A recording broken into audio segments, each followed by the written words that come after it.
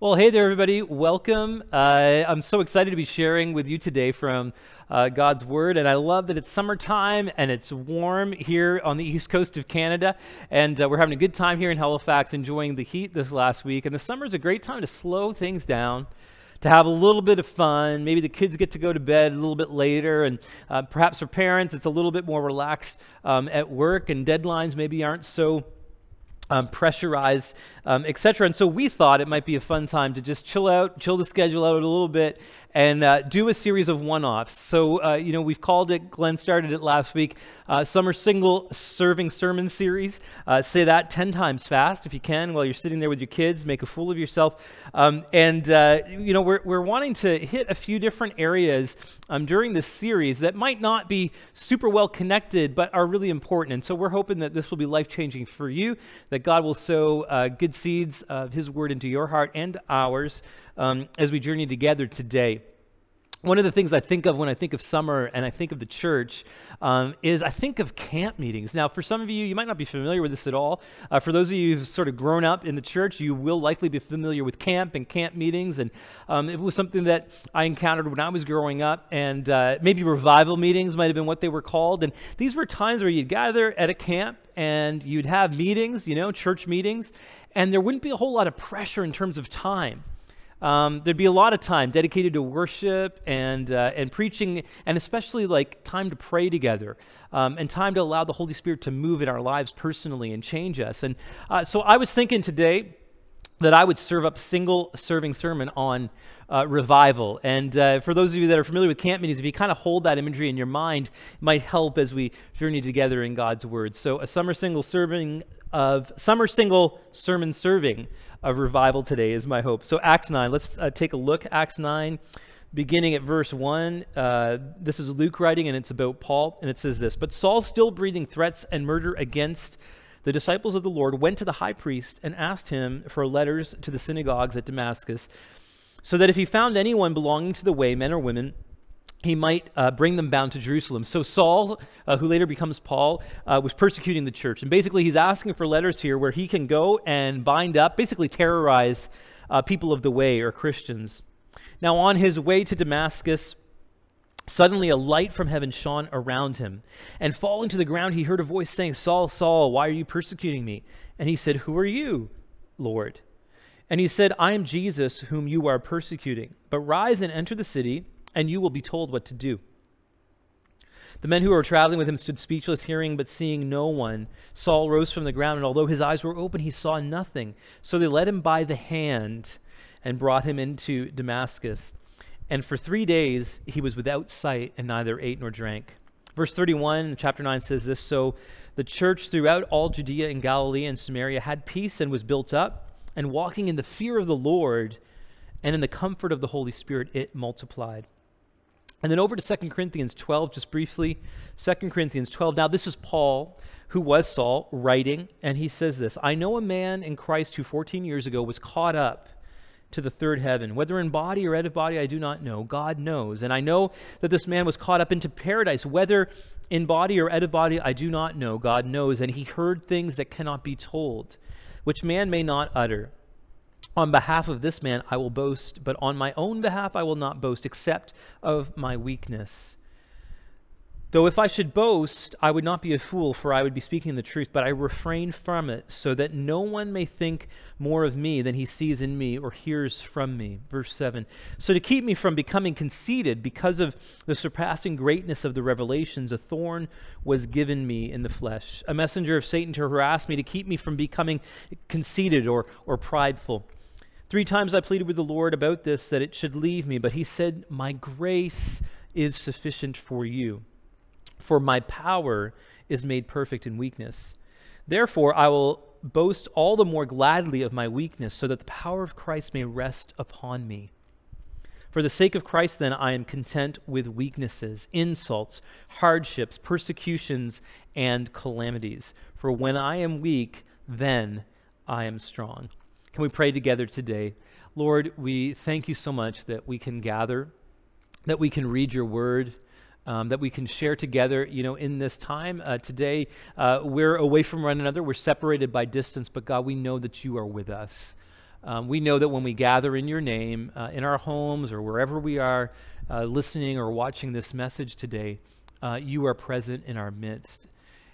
And so my prayer today is that you would change us, God, as we look at your word, as we seek to hear from you by the power of your Spirit. Change us.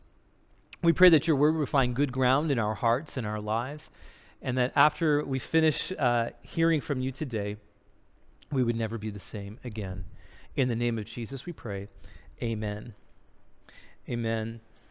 There's a story told of two sisters who went to a revival meeting, to a camp-style meeting in the Chicago area many, many years ago, about 100 years ago. And they came from a God-fearing family. They were Christians. And their aunt insisted that they head to Chicago to these meetings. And so they went. And at these meetings, they experienced God in a fairly miraculous way, in a personal way, in a miraculous way. They sensed his presence. They felt him in ways that they had not before. And when they left, they had such conviction about God's power. They had experienced his power in their life in such a way that they could not help but share that with other people. So these two sisters, at a time when women were not known for their leadership within the church or for planting churches, they set out planting churches. And they did that from the Kentucky area, which is where they were from. They moved east. They went to Tennessee, through the south of the U.S., Georgia. And then they began to move up the East Coast. And this all came out of this personal experience that they had with God that was amazing to them.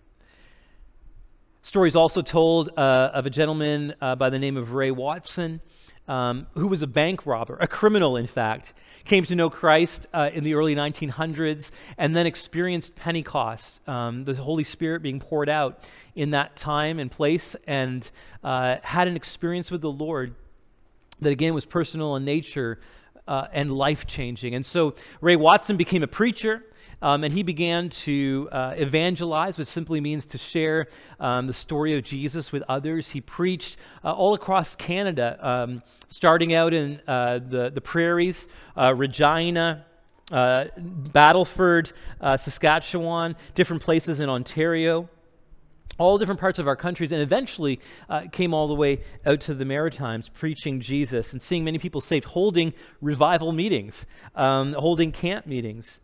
It's interesting to me because these followers of Christ experienced something in his presence, something personal in his presence. And those experiences led to revival meetings and to churches being planted. It's really similar to the text that we read today in Acts. Paul had an experience with God, and in the later part of that chapter, it says that the church was strengthened and the church multiplied and grew. You could say the church was revived in different ways through the meetings that Ray Watson held and through the meetings of these sisters, Caro and Susie Davis. Revival's an interesting thing. Revival, if you just look up the term itself, there's some different meanings there, but strengthening something, restoring life to something.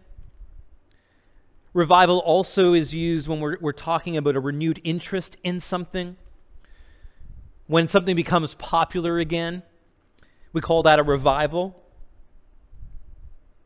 It seems to me that that's actually what happened during those camp meetings. You know, we would engage the schedule of life all year long, through the school year. A lot of what we do in North America is built around that.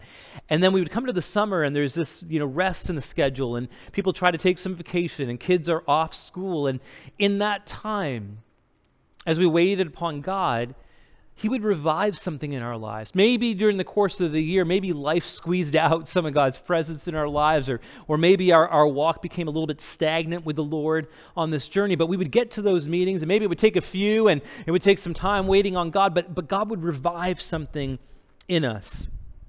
I believe today in the body of Christ, I believe here for us as a local church, we need to tap into those experiences again. It's not enough just to know about God.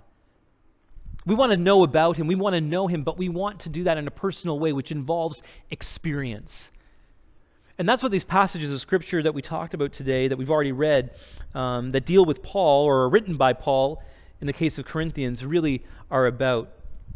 We need to tap into experiencing God. C.S. Lewis said in Mere Christianity, he was talking about theology, and he likened theology to a map, and he likened the Atlantic Ocean to experience. And he said this: neither will you get anywhere by looking at maps without going to sea, nor will you be very safe if you go to sea without a map.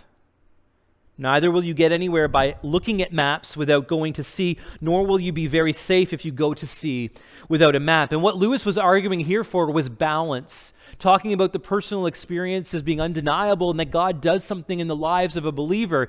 But the map, the theology, the many experiences of many people over time help to guide us on this ocean of experience with God in our personal walk. Balance is so important, and at times I feel like we've become out of balance in our knowledge. We know so much now. We can access information in so many ways. The internet has completely changed our ability to access information, and the same is true for us in the body of Christ, for those of us who serve Jesus. We've never had more access to sermons and to theology and to the Bible than ever before. It's amazing. It's wonderful to be able to have all of that knowledge. But what is all of that knowledge without experiencing God? And to me, that's what revival is all about. That's what those camp meetings in the summertime were all about. And that's what the single serving sermon message today is all about, experiencing God. One of our core values here at Faith is experiencing God, not just knowing him. And we see the biblical precedent for this all through the Bible. Moses experienced God. He didn't just know about him or know of him. King David experienced God. He didn't just know him, he didn't just know about him, but he experienced the Lord's presence in real ways. The New Testament is no different, and that was Paul's experience here. He knew of God, he knew about God, and now he experienced him through the power of Jesus Christ. You see, a barrier for us today where we live here in Canada, I believe here in the West, for us as a Western church, is that we have so much independence ourselves. We depend on ourselves. Independence. We depend on ourselves to sustain our lives, for food, for finance, to function. We're so independent. We're probably even asking ourselves the question today, do we even need revival? I'm glad maybe I don't have to truck off to a camp meeting. I can have Jesus on my phone and check out the latest sermon from so-and-so. But what about the experience? We become, I believe, so independent that we don't see the need for something like revival, for an experience in God's presence. And I'd submit to you today, if you feel like you don't need infilling of the Holy Spirit or an experience in God or feeling his love and affirmation, then perhaps you're not living a life that is stretching you in God's purposes enough. I know today that I need to experience God today and every day. What about you? We have such independence in our lives, and sometimes the measure of humility it takes to ask for something really points to the fact that we have a need. We often like to think that we have it all together, that things are okay, that things are going well, and when in fact the darkness that we've been encountering in the world these last few months really reminds us of our fragility as humans, of the fact that we don't control very much, how we need God.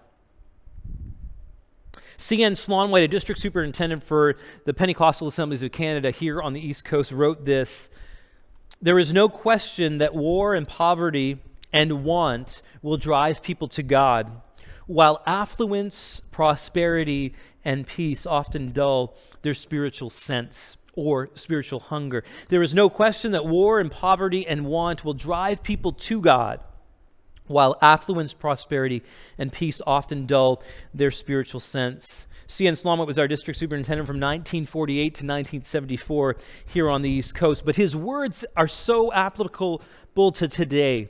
This is where I believe we're at today, here even at Faith City Church, here in the Maritimes, on the east coast of Canada, where we've come to the place of prosperity and affluence and peace. And that's dulled our spiritual sense, our spiritual hunger, to the place where maybe we don't even realize that we're in need. We have our investments that are financial to look after us. We have healthcare to take care of us.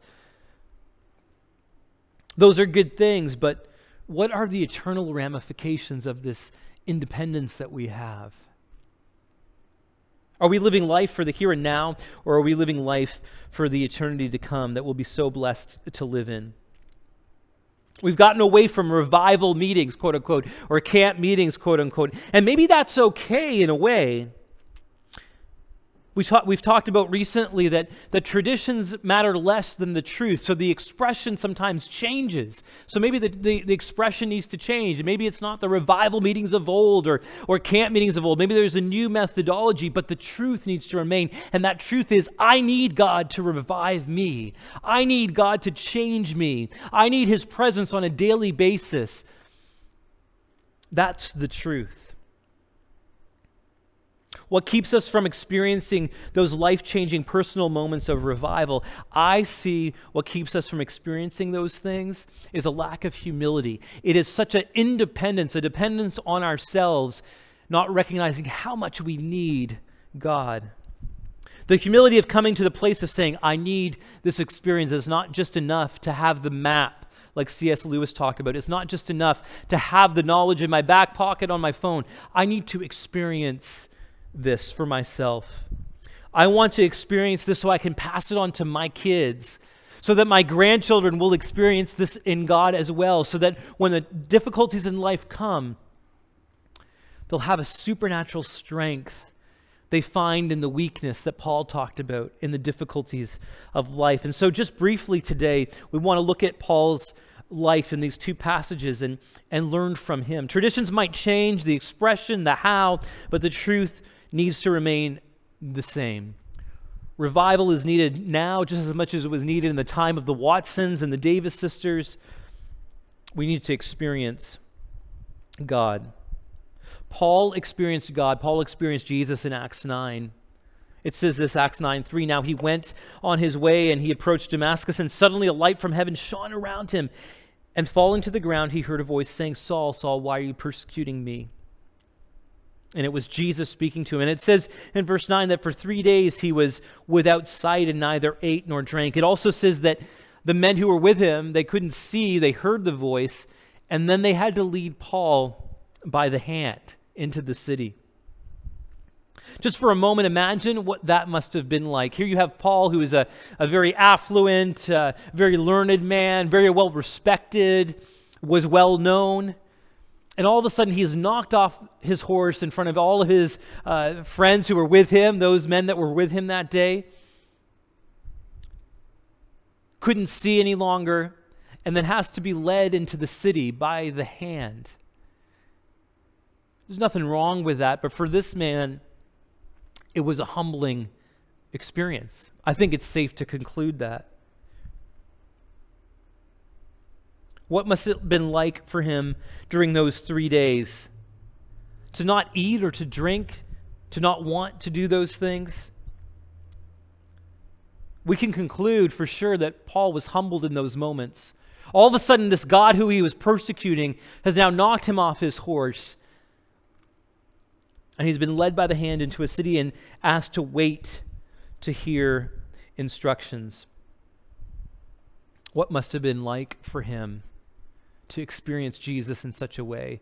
If you read that full chapter, you come to know that there was a prophetic word given to Paul, and a man was spoken to by the name of Ananias, and he came to meet with Paul and spoke to him about what God wanted him to do and healed his eyes. And this just a dramatic and amazing experience happens in God's presence to Paul. And then the Bible records this and says that in the fear of the Lord and in the comfort of the Holy Spirit, the church was strengthened and multiplied. You see, we want to see people saved. We want to see people come to know Jesus, to encounter his love, and to follow him. We want to see the church grow, not for our own pride or boasting, but so that many would be added to the kingdom and enjoy eternity with God. It's not about the here and now. It's about the life to come. But it will take humility in our own lives to have these experiences and to cry out to God for them so that we can then carry on in the multiplication and growth of God's church. Paul experienced Jesus in Acts 9, and we need to experience him as well. Then when we look at 2 Corinthians, we see another revival experience that Paul talks about. And all I mean by that is a personal experience with God that was life-changing for him. In the opening verses, he talks about not boasting, and it can kind of be confusing about what's being said here, but the emphasis in Corinthians was Paul was speaking to the Corinthian church, a Gentile church, and the spirituality in that area was very mystical, and they were questioning Paul's ability to really be speaking to them and to be addressing the issues he had. And so what Paul was doing here was speaking their language, was wanting to be relatable, to say, look, these are the experiences I have had in God. And so this whole idea about not boasting, and it's all about humility really is what Paul is after, and or it was what his point was here. And so he talks about being caught up to the third heaven, being caught up to paradise, experiencing things that cannot be uttered. And then he talks about humility and finding and experiencing the power of God in weakness. In Paul's life, we can see a correlation, perhaps not a causation, but a correlation between brokenness and humility and these experiences in God. Some scholars will suggest to us and argue that this experience, the third heaven experience for Paul that he talks about in 2 Corinthians 12, is actually related to the stoning of Paul at Lystra in Acts 19, I believe. Paul was stoned, and he had preached the gospel, and he was loved at first, and people loved the miracles that he was doing, but then they turned on him, and they stoned him, and the Bible says that he was left for dead. His condition was so poor after being stoned, he was left for dead, thought that he was dead. And so some scholars have argued that this was the time when Paul was caught up to the third heaven. Did he die? Was he resurrected? We don't know, and Paul talks about these sort of things that he doesn't know, and God only knows what happened. There's some disagreement now, and archaeological evidence would tell us that maybe things are a little bit out of sync in terms of dates. So the writing of the book of Corinthians and the 14 years that Paul mentions there might be out of sync with that stoning at Lystra. We don't know exactly, but I think it's safe to conclude that the idea that our pain at times, the most painful experiences, might correlate to the most strengthening moments in God's presence. In fact, Paul says that in weakness I'm made strong. I'll boast in the calamities. I'll boast in the problems. I'll boast in the persecutions, because in my weakness I'm made strong. Have you been left for dead? Again, we're so lucky, privileged to live here where we do. We don't encounter persecution the way our brothers and sisters in Christ do in all kinds of other parts of the world. Our lives are not under threat. But we might have some small measure of experience of being left for dead, dead dreams maybe, rejected by our families, left for dead in the fulfilling of the purposes of God in our life. Have you been left for dead, counted out? Today, I believe God wants to revive those dreams. He wants to revive your purpose. He wants to revive you in the same way that he revived Paul and caught him up to the third heaven. And Paul had a personal experience with God that was so precious that he couldn't even speak about it in detail. Paul's experiencing God correlates with humility, with brokenness, with weakness. And the result is multiplication. The result is growth.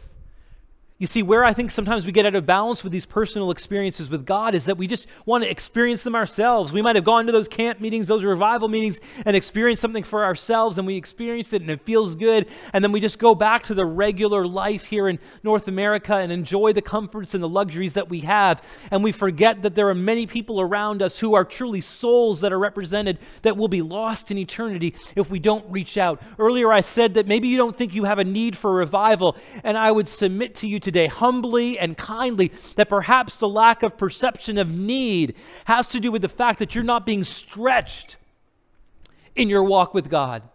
that you're not fulfilling the purposes that God has for you, that you've become desensitized, like our superintendent Slongwhite said many years ago. Prosperity, peace, affluence have dulled us so much that we don't even see the souls around us any longer. We don't carry the burden for them like we do. We don't perceive that we need revival in the way that we dramatically do and desperately do. The goal of these personal experiences in God is to bring freedom to our lives. It's to bring affirmation, His holy affirmation, to our lives so that we are strengthened to go about the purposes of God, just like Paul did.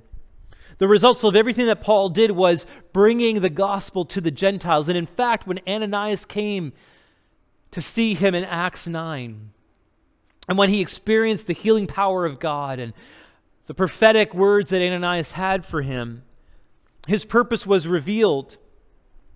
And that was to bring the gospel of Jesus to the Gentiles, to people who were outside the kingdom of God to that point. His call was to make those outsiders insiders. And thank God he did, so that you and I today can be connected to God through the power of what Christ has done. That's meant to be the result, the fulfillment of God's purposes.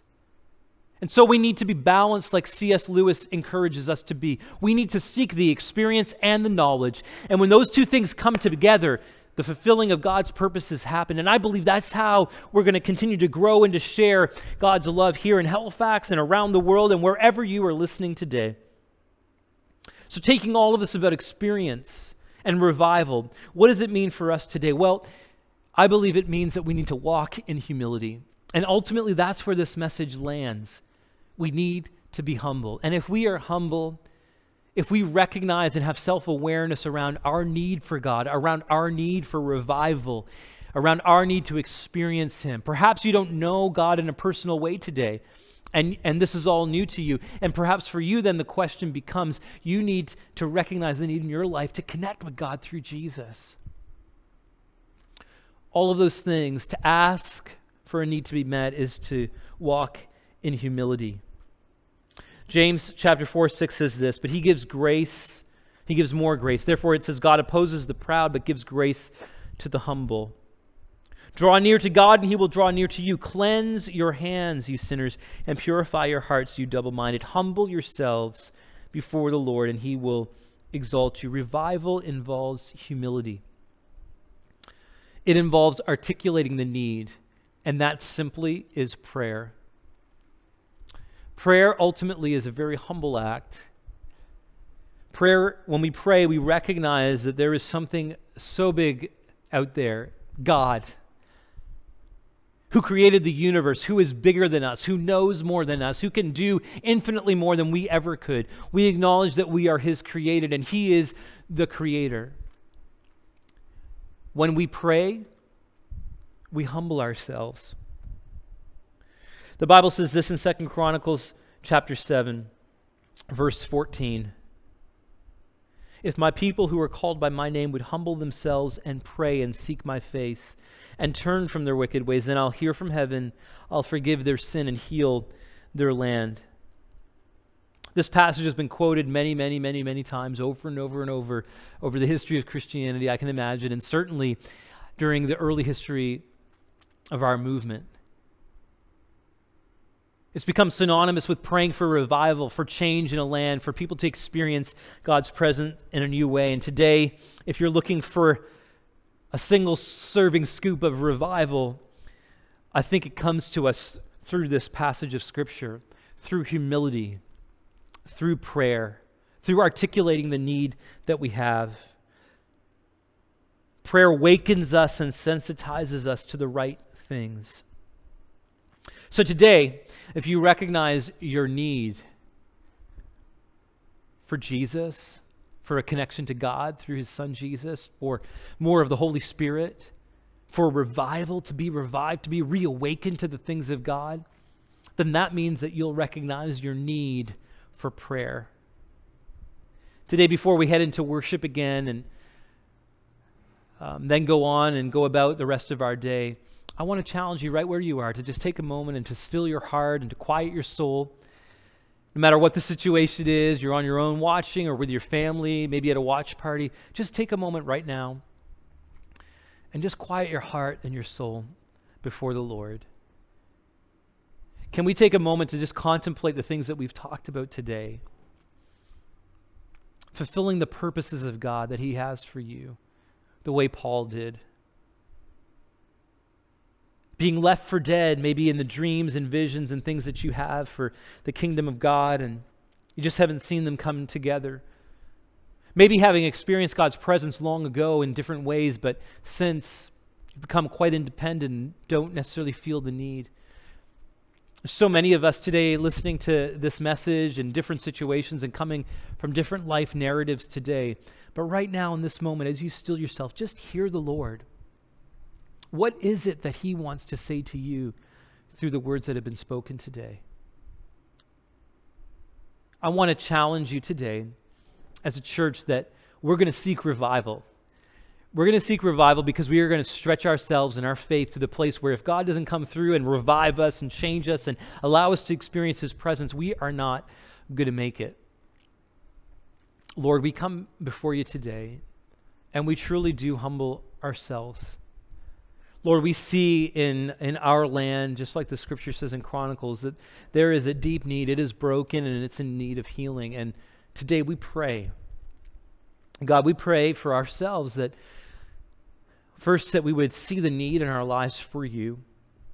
And having seen that need, that we would seek your face, that we would humble ourselves and pray and ask that you would come and move, and that we would become sensitized to the will of God and your purposes, Lord.